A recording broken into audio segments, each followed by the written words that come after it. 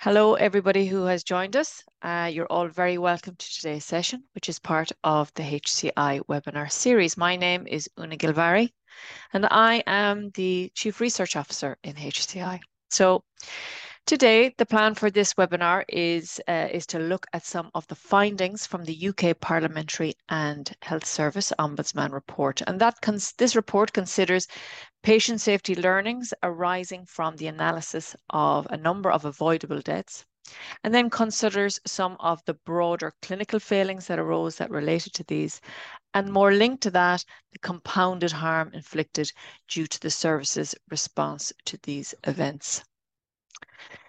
So with that, just for those of you who may not have worked with us to date, we at HCI help providers of health and social care services to make intelligence-driven decisions to attain, manage and improve quality, safety and regulatory compliance. And we do this through streamlining, improving and transforming internal processes with a focus on safe quality service for your service users. We're over 17 years in business and have 2 offices in Galway and Dublin with over 25 staff. And to date, we've supported over 600 health and social care services to drive their safe quality care. So the very first thing we do at all of these webinars is, first of all, I suppose, to ask ourselves, why are we here? Why are we looking at this report and why is it important for us? Well, for any health and social care provider, the occurrence of an unintended or unexpected incident, which could have or may have led to harm for patients, this is obviously of primary concern. And just in relation to the background data that's available within the NHS, as we're pulling it from for our learnings basis for today, they estimate that there's approximately 11,000 avoidable deaths every year in the NHS due to patient safety failings, and thousands more where patients are seriously harmed. Now, I suppose a link to that and of a great concern is that the latest NHS staff survey, within it, nearly 40% reported that they did not feel safe to speak up about patient safety concerns within their organisation. And less than half of the staff surveyed felt confident that the organisation would address their concern were they to raise it.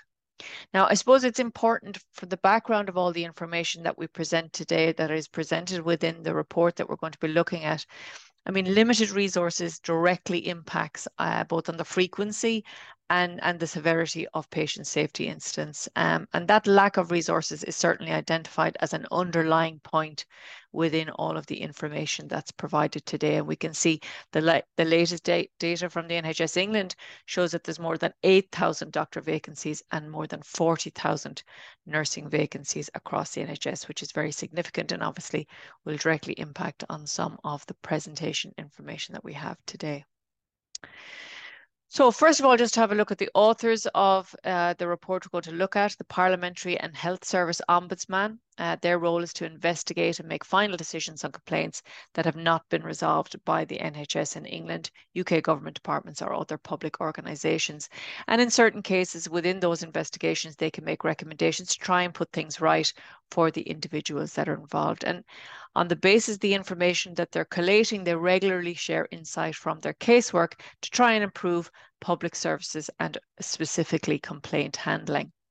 So within that, their role also includes highlighting failures in systems and failures to follow guidance that's already out there, particularly relating to complaints, to try and further learning from issues that have arisen. So from that role, the Broken Trust report was developed, and that was just released in June of this year. And I suppose the premise of the whole report is asking how much more can be done, or what is the best steps to take to try and close the gap between those very ambitious patient safety objectives which have been set throughout the NHS and certainly within the HSE and in our own Irish prefix, looking at the difference between those objectives and the reality of frontline practice. So the methodology that they applied in relation to the report, they analysed 22 clinical cases for common themes where they had found that a death was avoidable. And these were all pretty recent. These would have all have been closed out over the last 3 years. So To investigate the background, they completed a full documentation review of everything in relation to each of these cases. And where required or where there was gaps in knowledge, in-depth interviews were also held with the families that were involved. So there are two primary sections or two main focuses in relation to this report. The first is looking at the broad themes relating to the clinical failings that were identified within these 22 avoidable deaths. So this is where the PHSO looked at the direct causes for harm, and then of that, of the four broad themes, they found there was a failure in many cases to make the right diagnosis. They found failure or delays in providing treatment. They found poor handovers between clinicians and a failure to listen to the concerns of patients or their families. So we're going to look in detail at those within the body of the webinar. But linked to these broad themes, the second element of the report is looking at compounded harm. And that's harm that happens when patients or when families are trying to understand what has happened to their loved ones, but they're met with a poor response from the healthcare organisation. And they identified a number of contributory factors. First of all, they found that there was a failure to be honest in certain cases when things go wrong. They found a lack of support to navigate the systems that are already available to, should be available to families within the services after an incident arises. They found very poor quality investigations implemented post an avoidable death. They found there was a failure to respond to complaints in a timely and compassionate way. Inadequate apologies were given, and also unsatisfactory learning responses by the services following the occurrence of the incidents. So we're going to look in detail at each of those. So we'll look first at those broad themes in relation to clinical failings and look at some of the examples provided by the PHSO to underline those findings. So the first, the failure to make the right diagnosis. And they found, in this case, more than half of those clinical cases investigated that there was a failure to diagnose, that failure led directly or significantly contributed to the avoidable death of a patient. And they found that these were mainly the result of either not seeking a more senior or specialist input where they felt it was appropriate. There was a failure to observe or monitor somebody at regular enough intervals to recognize deteriorating health or new issues that were arising for that patient, and that there were failings in imaging, such as failings in following up on an unexpected finding. So some of the examples that they illustrated this element of it, they found in one case a patient's news score showed clearly that the patient was very unwell and should have been reviewed by a more senior clinician with the required knowledge and experience to diagnose and treat him while his condition was deteriorating. However, that did not happen. And when the patient's condition did deteriorate, the service again delayed asking for an urgent review, again, when it was evident that he was very unwell. The service failed to recognise the patient had sepsis and did not give him the right treatment, and therefore the patient suffered cardiac arrest and died. And the PHSO, in the analysis of this case, they found that if that patient had been reviewed by a more experienced clinician and in a timely manner, that more likely than not, he would have survived. A second example was where a man was admitted to ED with chest pains. His condition again deteriorated, but staff didn't carry out the observations frequently enough to be able to identify that deterioration. And this resulted in a missed opportunity to notice the patient's health failing due to sepsis and to involve critical care, and it delayed that diagnosis and treatment for over 10 hours. And again, the PHSO found that if that patient had been monitored appropriately, then his worsening health may have been identified, he may have received the treatment, and again, more likely or not, he would have survived. The second of those broad themes related to delays in providing treatment, and they found that these delays often related to a diagnosis being made, but it wasn't being acted upon or responded to quickly enough. The first example is where a service appropriately and quickly diagnosed a woman with vasculitis, which obviously required urgent treatment. The service didn't prescribe the medication needed, even though she was diagnosed, for 16 hours after that diagnosis. And even after prescribing the medication, the service did not give it to the patient for 11 hours. So that was significantly, that's 27 hours of life-saving treatment that was significantly delayed. And again, PHSO found that that patient could have survived if given the correct medication in time and that her death could have been avoided. Another example, an on-call doctor that did not attend when requested to, the PHSO found that the way that he was contacted via the bleep did not include information about the urgency of a request. And this is something that has come up in a number of reviews in relation to this. And they detail that the service explained that the system doesn't have any sign of doesn't give any sign of urgency unless the doctor is being called to a cardiac arrest. And they highlighted that this is a real problematic system as it doesn't allow clinicians to prioritize their patients' needs. And it undermines the benefits of those early warning systems like the news if clinicians are not meaningfully empowered to act in response. Poor handover is another one of the broader clinical findings. Obviously, good communication between clinicians and appropriate handover between teams is recognised by the PHSO as being an essential part of patient safety. And this good requirement for good communication and handovers is underlined by the NHS, within the NHS. The guidance that supports it is the General Medical Council guidance. For doctors, it stresses the importance of working collaboratively, communicating effectively, and sharing information within teams. And that's also supported in relation to the Nursing and Midwifery Council Code of Practice, which also highlights that need to maintain effective communication when sharing the care of individuals and that timely and appropriate handovers occur. But however, in almost half of the cases analysed, the PHSO found failings in communications between different clinicians and teams, which had a significant impact on the outcomes. Some of the examples, the PHSO couldn't find any evidence that a service followed a clear and coordinated clinical management plan when a man in his 70s attended the ED with a twisted bowel. They found that poor communication between teams contributed significantly to the failing to take urgent action for this patient and to reduce the risk of bowel perforation. In another case, the PHSO couldn't find any evidence of any documented handover between teams, which meant that the PHSO couldn't really understand what actions the service had taken at the time to make sure that the patient continued to receive adequate care. The fourth and final one of the broad clinical failings relates to the failure to listen to concerns of patients or their families. And, again, PHSO recognised that listening to patients and their families is obviously a vital part of providing good quality care and treatment that puts the patient front and centre of the service provided. The PHSO in this instance identified a small number of cases where failures to listen to the concerns of patients had a clinical impact. This example, a man who was admitted to hospital with abdominal pain, he raised a number of concerns with the clinical staff on multiple occasions about his care and treatment.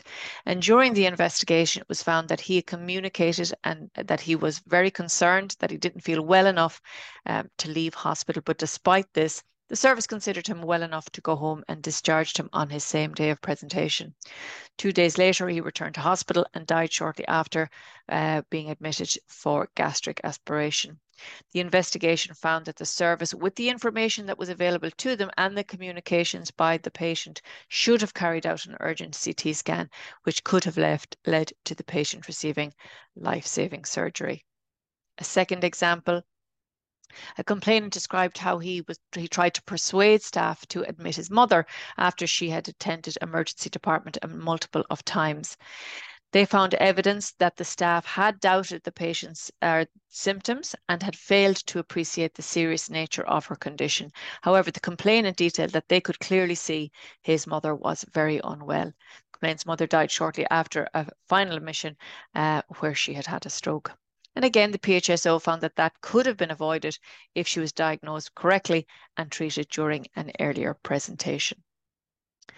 So those four themes, I mean, they're wide-ranging, but they're certainly very familiar to anyone who has experience in patient safety. And in fairness, the PHSO they recognise that although a lot can be done to reduce clinical harm and to improve patient safety, it's really unrealistic to expect that all clinical errors and omissions can be eliminated. However, they feel that it should always be possible to respond well, with compassion, and in a way that shows learning and accountability when avoidable harm has happened.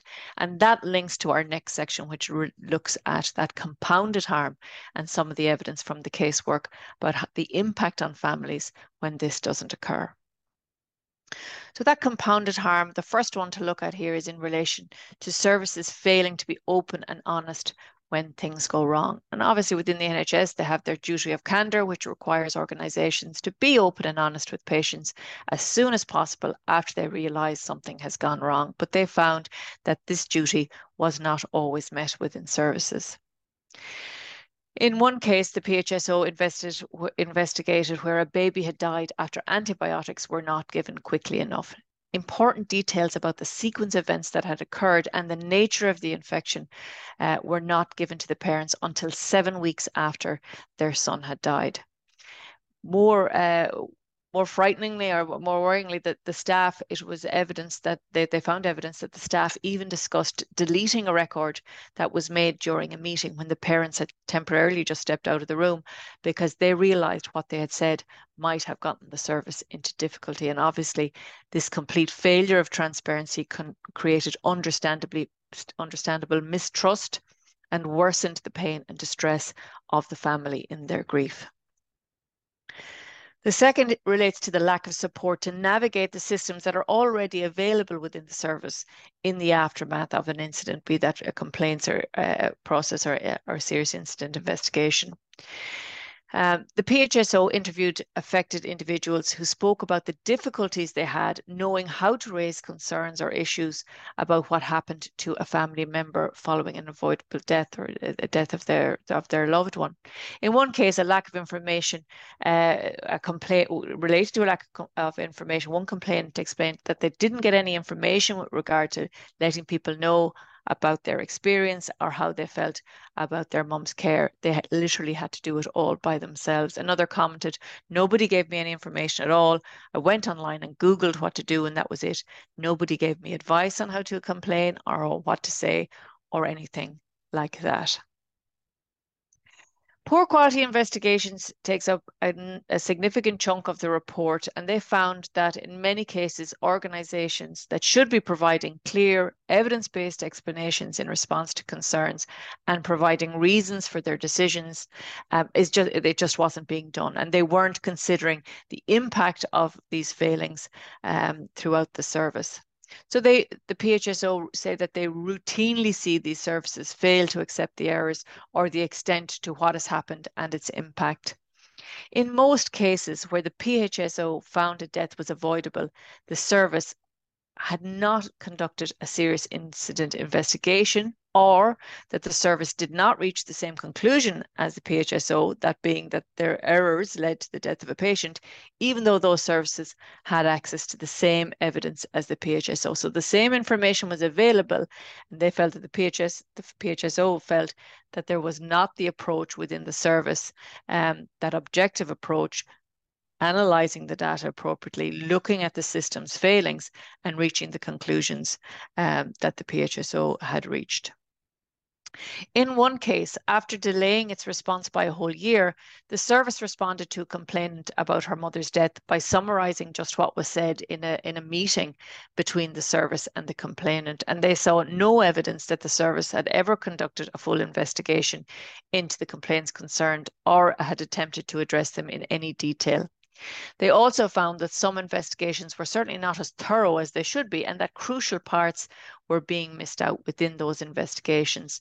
For example, in this case where a senior an SHO had failed to attend when bleeped, that was obviously a significant moment in trying to understand the failings in the care and treatment, but that SHO was never called for interview or was never part of the serious investigation that followed. The failure to respond to complaints in a timely and compassionate way.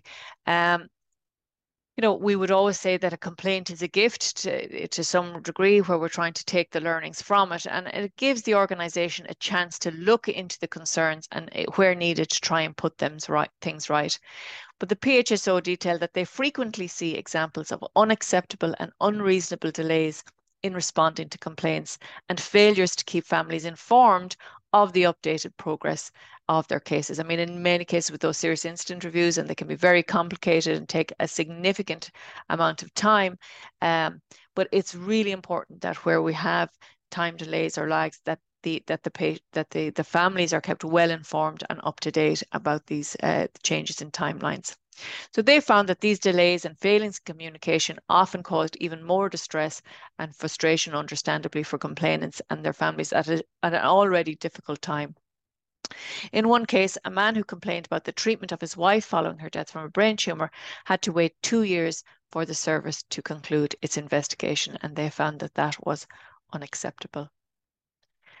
Treating complainants with dignity and compassion is obviously an essential part of resolving the complaint. But again, the PHSO found instances where organisations had failed to do this.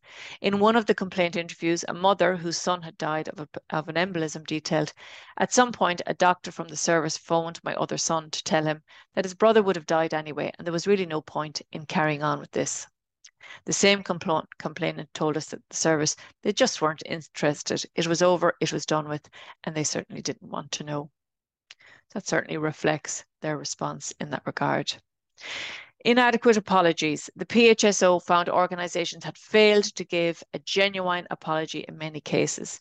Organisations may say sorry and accept failings that have happened, but it's very rare that they offer a clear and unreserved apology that showed they had understood the impact of the failings on the patient. And obviously there is a culture of defensiveness, and that had filtered through throughout the service, and they felt that staff were in a situation that they weren't allowed to say sorry.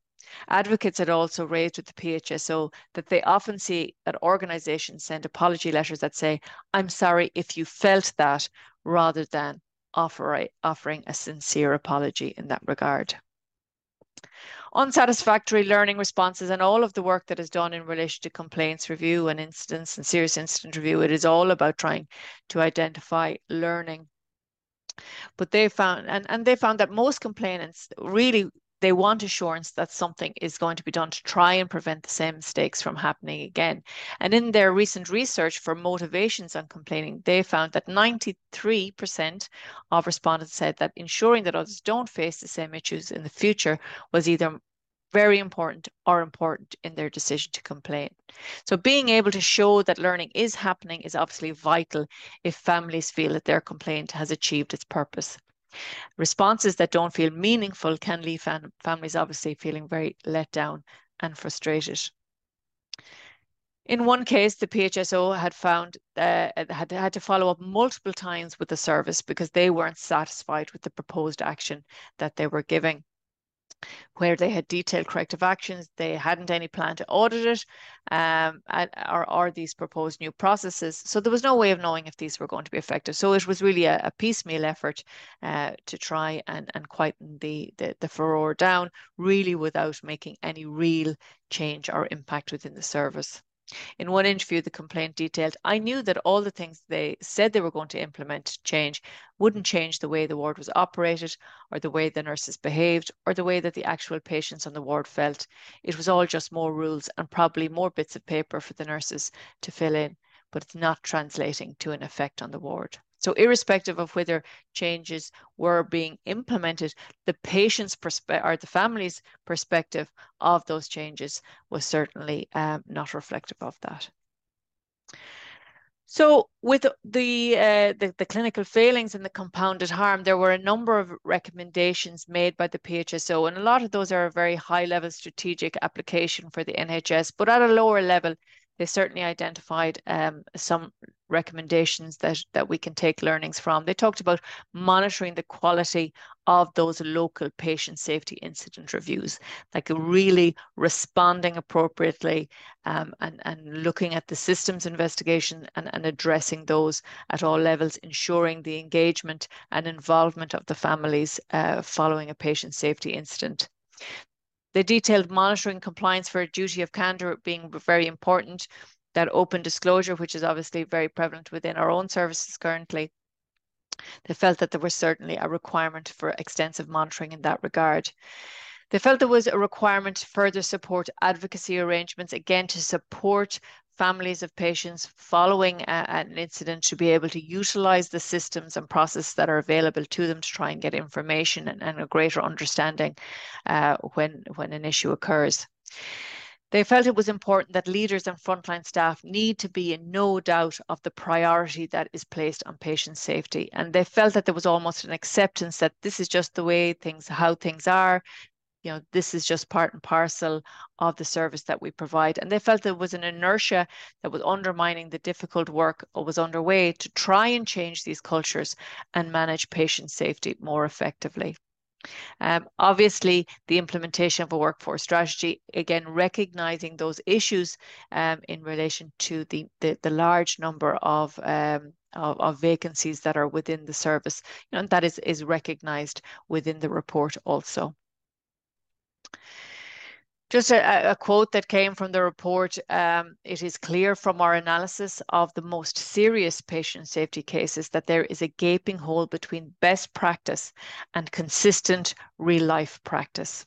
Although there have been significant developments in patient safety over the last decade, there is a concerning disconnect between increasing activity and the progress made to embed a just and learning culture. So with all of that in mind, how can HCI support and help services that are out there, services that you're working currently? Well, one of those is completing a patient safety culture, really to try and get a handle on, again, something that we looked at within the report about the mindset and trying to bring patient safety to the forefront of both of leaders and staff throughout the organization, and recognizing its importance and acting on the feedback and responses that are there. So that is one of the elements, or one of the approaches that can be followed. We complete incident and complaint investigations against the HC Incident Management Framework.